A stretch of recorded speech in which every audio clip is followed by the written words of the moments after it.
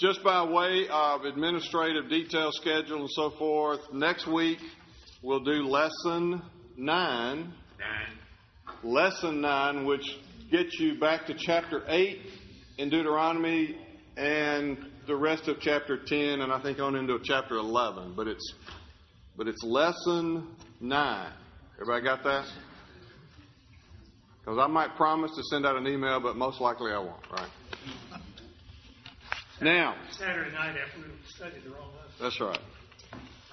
So tonight, what I want to do is, wait a minute, I do have an aim. What did I do with my aim? Oh, here it is. Here's what I want to do. When I started, I worked through the lesson, and I noticed, the title of the lesson was Pride, and I could see where they got that from the first the first paragraph of the text when he says that, poses that. There's a phrase for that style of argumentation when you verse 4, do not say in your heart. And he puts a question in his audience. He anticipates or articulates that question, and then he proceeds to in this case refute, to talk about why that's the wrong way to think about these things. So I could see where from that pride you could talk about and learn about pride, but it's just that as I spent time in the chapter, it just didn't. Pride wasn't the main thing that was coming out for me. So after I did the lesson, I decided to do a thing in Bible study, and that maybe some of y'all do it. I'm going to encourage you to do it and illustrate it for you. Last week I had my little one-page PowerPoint. So tonight I've got 2 pages. Actually, oops, I didn't mean to do it that way. There we go. That was not part of the lecture. How many of you, when you study the Bible, have ever, print out the text and then just take a highlighter, different colors or different colored pens, and just as a way to see the text and observe what's there, do some kind of highlighting keywords, circling keywords. Sometimes I've seen illustrations, and I've done it a few times myself, where you see something like in one part of the text, and you circle it, and on the next page you see it, and you draw lines between them. This relates to that. Those kinds of things.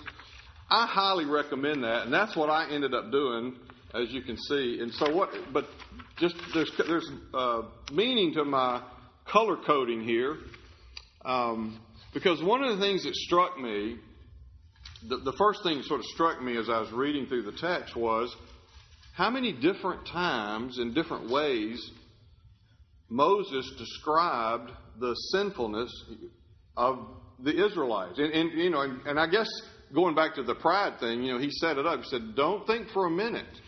Don't think in your heart that it's because of your righteousness, right? He said, let's talk about you're talking about righteousness? Let's talk about that. And then, and he proceeds to talk about all their unrighteousness. And then that got me to thinking, of course, as I read through that, I'm sure y'all saw this repetition of 40 days and 40 nights. And I wasn't sure what that was all about, but it's certainly in there a number of times, so that was my yellow. The other thing that was coming out on a repeated basis was the anger of the Lord. And that was my orange. So that's what I ended up doing, to just get a handle on what is this text about. And just to illustrate and commend to you this as a methodology for doing personal Bible study, I want to just show you what I did. And here's where I ended up. So my aim out of all of that was to cause the audience to know that the gospel started in the Old Testament. Is that a news flash to anybody? A Fox News flash? The gospel started in the Old Testament. And the reason I said my aim that way is because as I did all my coloring and thought about it and tried to see relationship and structure in the text, I finally decided, I see the gospel in this chapter. And that's what I'm going to lay out for you. The gospel in terms of Israel's sin. That'd be my first point. God's anger be my second point. The intercessor, obviously Moses in this chapter, right? And I called it God's intercessor. Obviously God chose Moses and brought Moses to this place. And then lastly, point 4, God's mercy. So you got the Israel's sin, Israel's wickedness, Israel's sin, and my little parent, another way to label that might be Israel's need for a Savior or need for an intercessor, because their sin provoked the anger or the wrath of God, which is point 2, the wrath of God.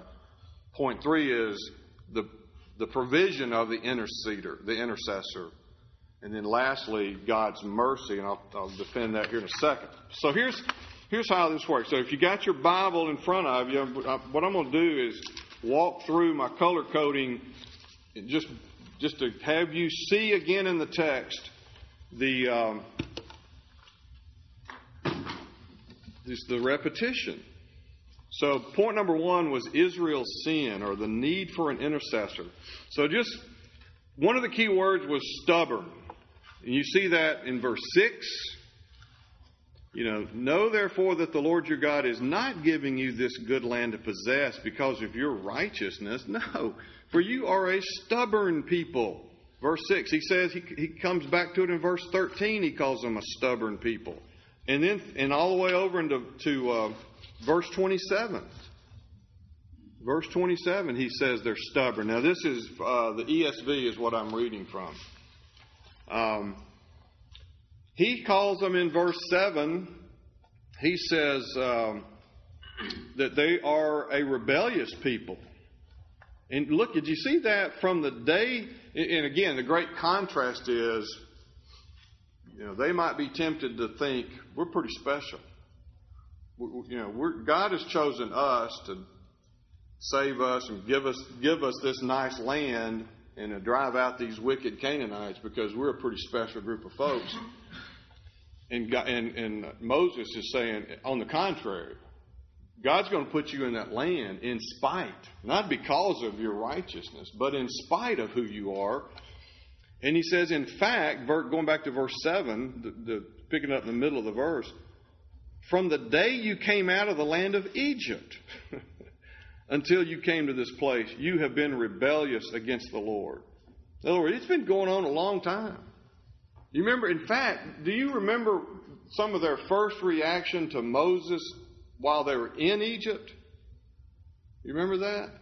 I wanted to go back and study it. They weren't immediately accepting of Moses, even when he came. That he had to prove to them that he really was being sent by God. So anyway, he calls them rebellious in verse 7, verse 23, and verse 24. Verse 24, you have been rebellious against the Lord from the day I knew you. That's verse 24. He also said they acted corruptly. Look at verse 12. Then the Lord said to me, arise, go quickly down from here. Your people have... Did you catch that?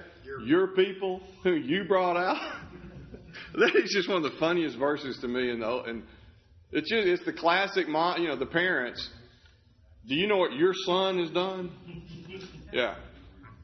Or the, But so God is telling Moses, your people who you brought out of Egypt, they have acted corruptly in verse 12.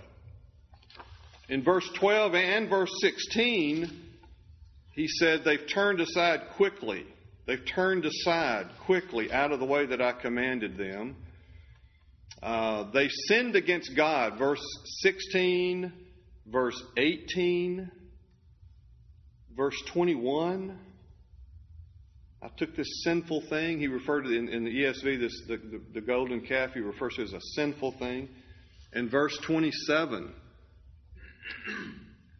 their wickedness or their sin. In verse 27, he's got three the stubbornness of the people, or their wickedness, or their sin. And that's Moses' prayer to God. Do not regard stubbornness, their wickedness, or their sin. Verse 18, Moses says that they did what was evil. I lay prostrate because of all the sin you committed in doing what was evil in the sight of the Lord. Verse 23, he tells them that they did not believe.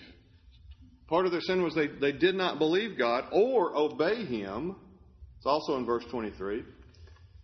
And at least in 3 places, they provoked God by their actions. Verse 7 was the first mention of how you provoke. Remember and do not forget how you provoked the Lord your God to wrath. Even at Horeb in verse 8, you provoked the Lord to wrath. And then all the way down in verse 22. Because he just gives them he just mentions 3 other places. He doesn't go into detail with them. But he talks about it, Taberah or Taberah, Massah, and Kibroth Hatavah.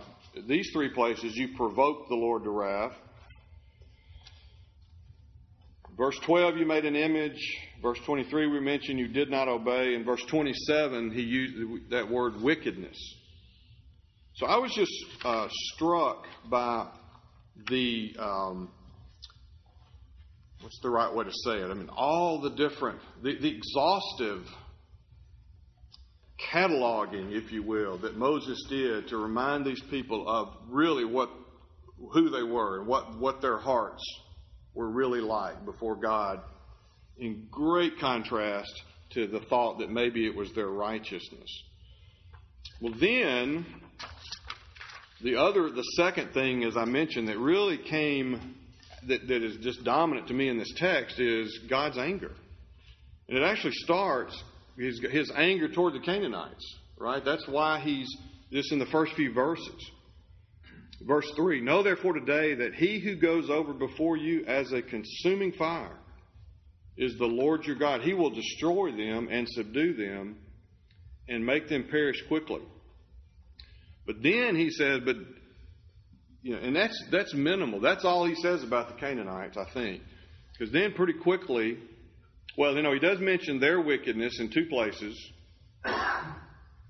Their wickedness, verse 4 and verse 5. He does mention their wickedness in 2 places. But then, as we just saw, he turns the attention. Let's don't talk about their wickedness. Let's talk about your wickedness, Israel. And he does that. But then Moses connects the wrath of God towards Israel because of their wickedness. So look, again, go back to verse 7. He mentions God's wrath in verse 7 and verse 22, God's wrath. He talks about provoking God being angry. I saw that in verse 8, verse 18, verse 19, and verse 20. So 18, 19, and 20 was a real concentration of the anger of the Lord. And while we're there in verse 19, not only was, I was afraid of the anger and the hot displeasure.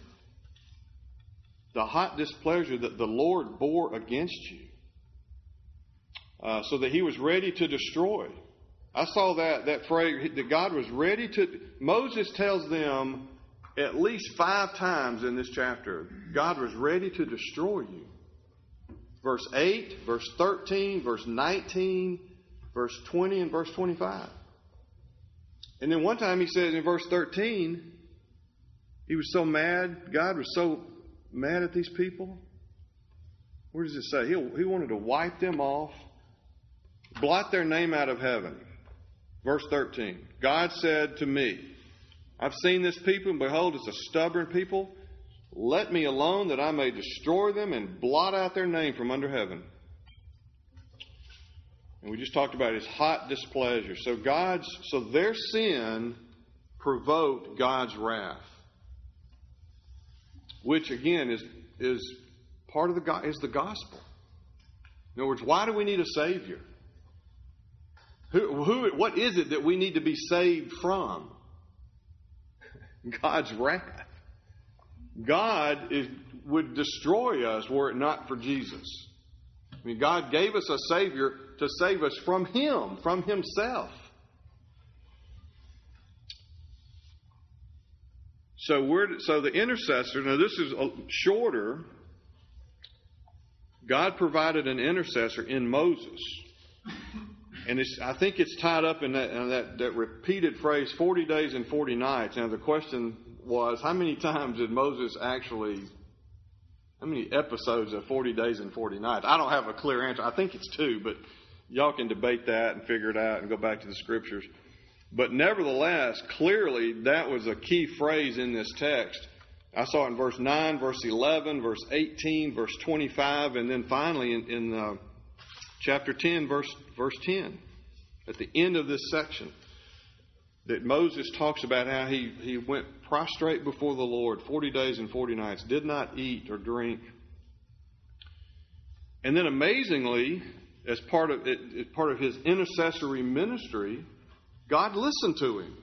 Did you see that? I saw that only in 2 places, but I saw it in verse 19. And look at verse 19 again. For I was afraid of the anger and hot displeasure that the Lord bore against you, so that He was ready to destroy you. But the Lord listened to me at that time also. And then go ahead all the way to the end of the section in chapter 10, verse 10. I myself stayed on the mountain as at the first time, 40 days and 40 nights, and the Lord listened to me.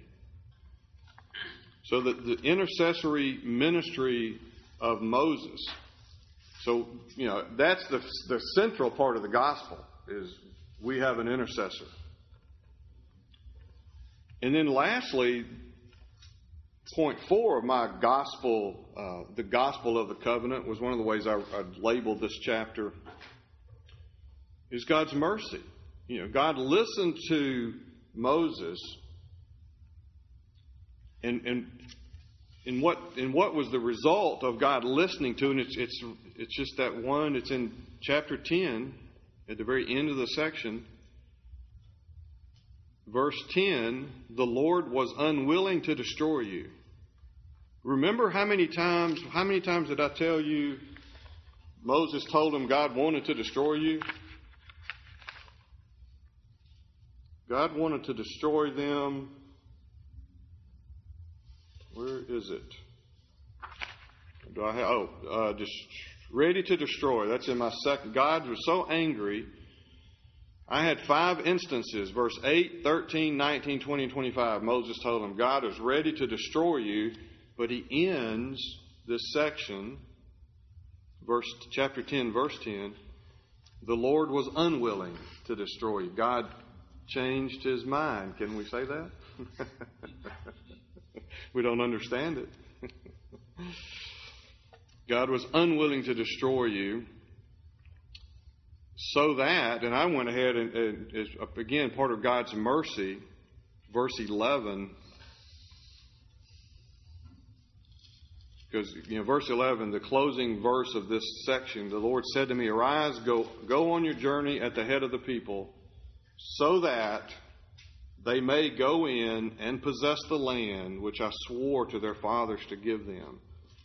Now, while we're on verse 10, I didn't really notice this, but I saw it, and I saw it in 2 places actually, and that is, I don't know if you wondered about, why did this study guide start us in chapter 9, verse 1, and not end the study until chapter 10, verse 10? What's that all about? And the answer is because that's the clear, the text indicates that that's a unit. Go back to verse 1, chapter 9, verse 1. Starts out, Hear, O Israel, you are to cross over the Jordan today to go in to possess nations greater and mightier than you, cities great and fortified up to heaven. So it starts off with that exhortation, that charge to go in to possess the land, and in verse 10 it ends at that same place. It brings you all the way back. I mean, full circle, so to speak.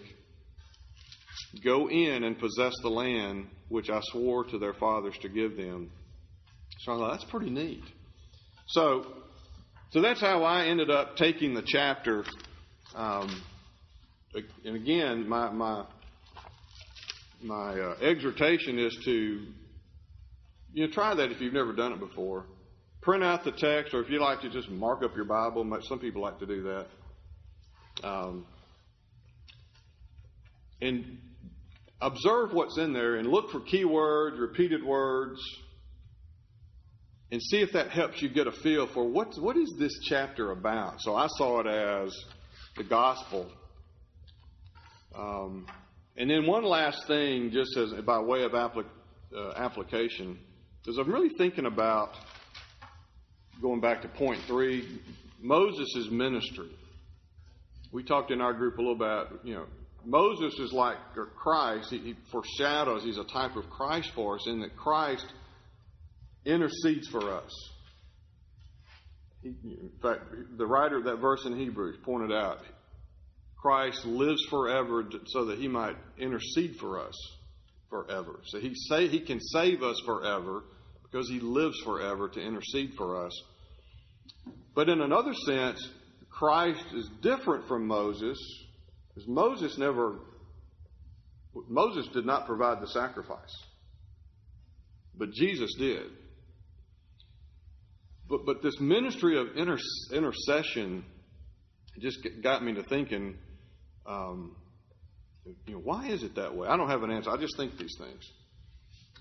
Why is it such that that man needs an intercessor, an intermediary between him and God?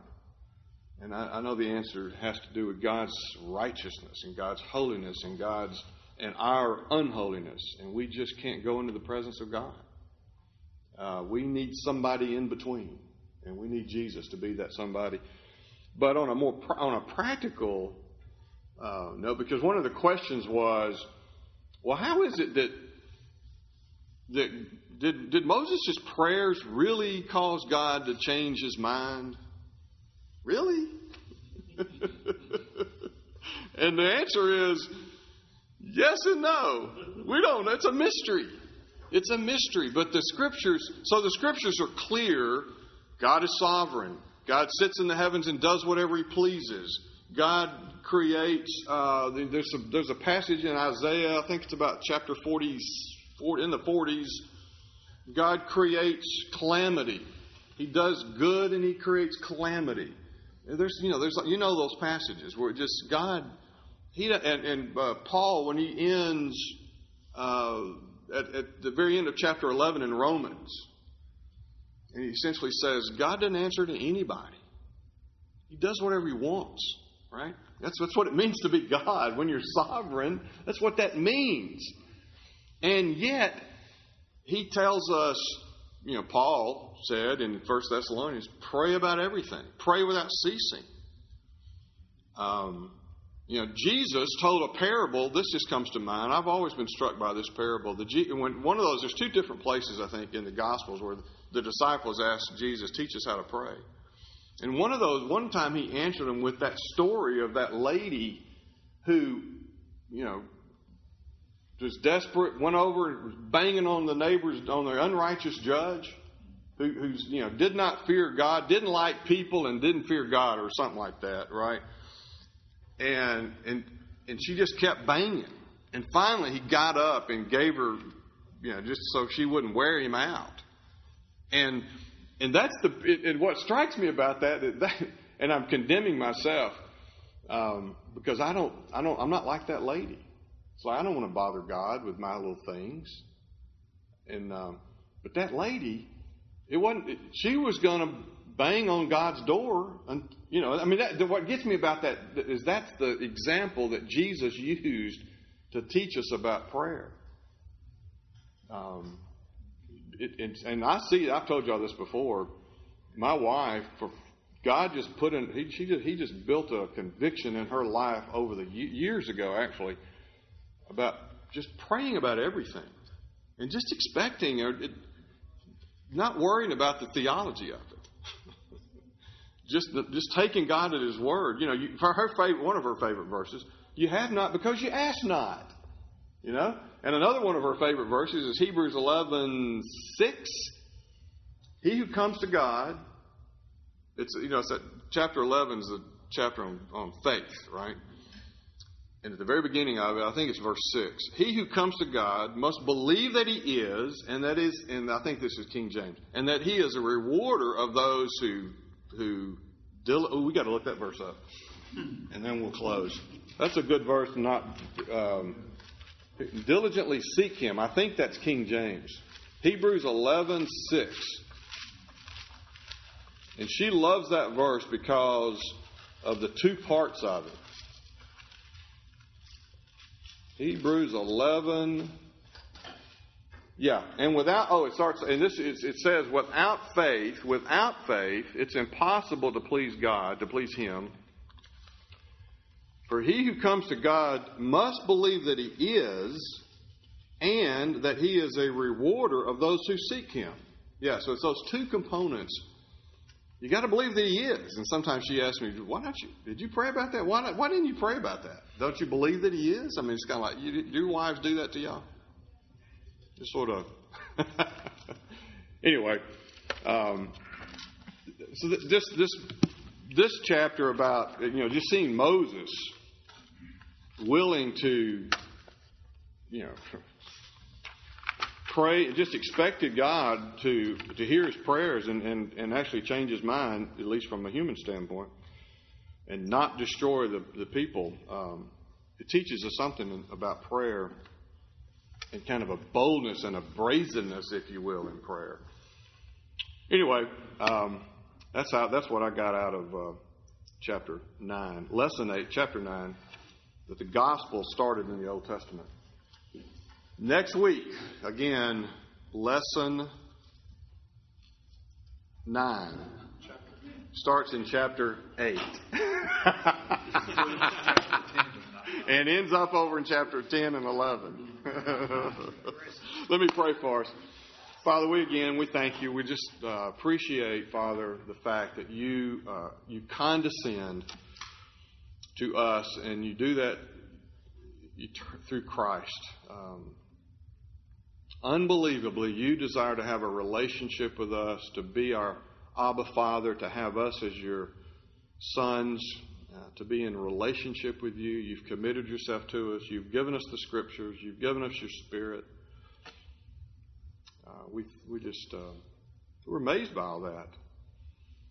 Help us to understand the gospel, and help us understand even more pictorially is that how Jesus saves us from your just wrath towards our sin.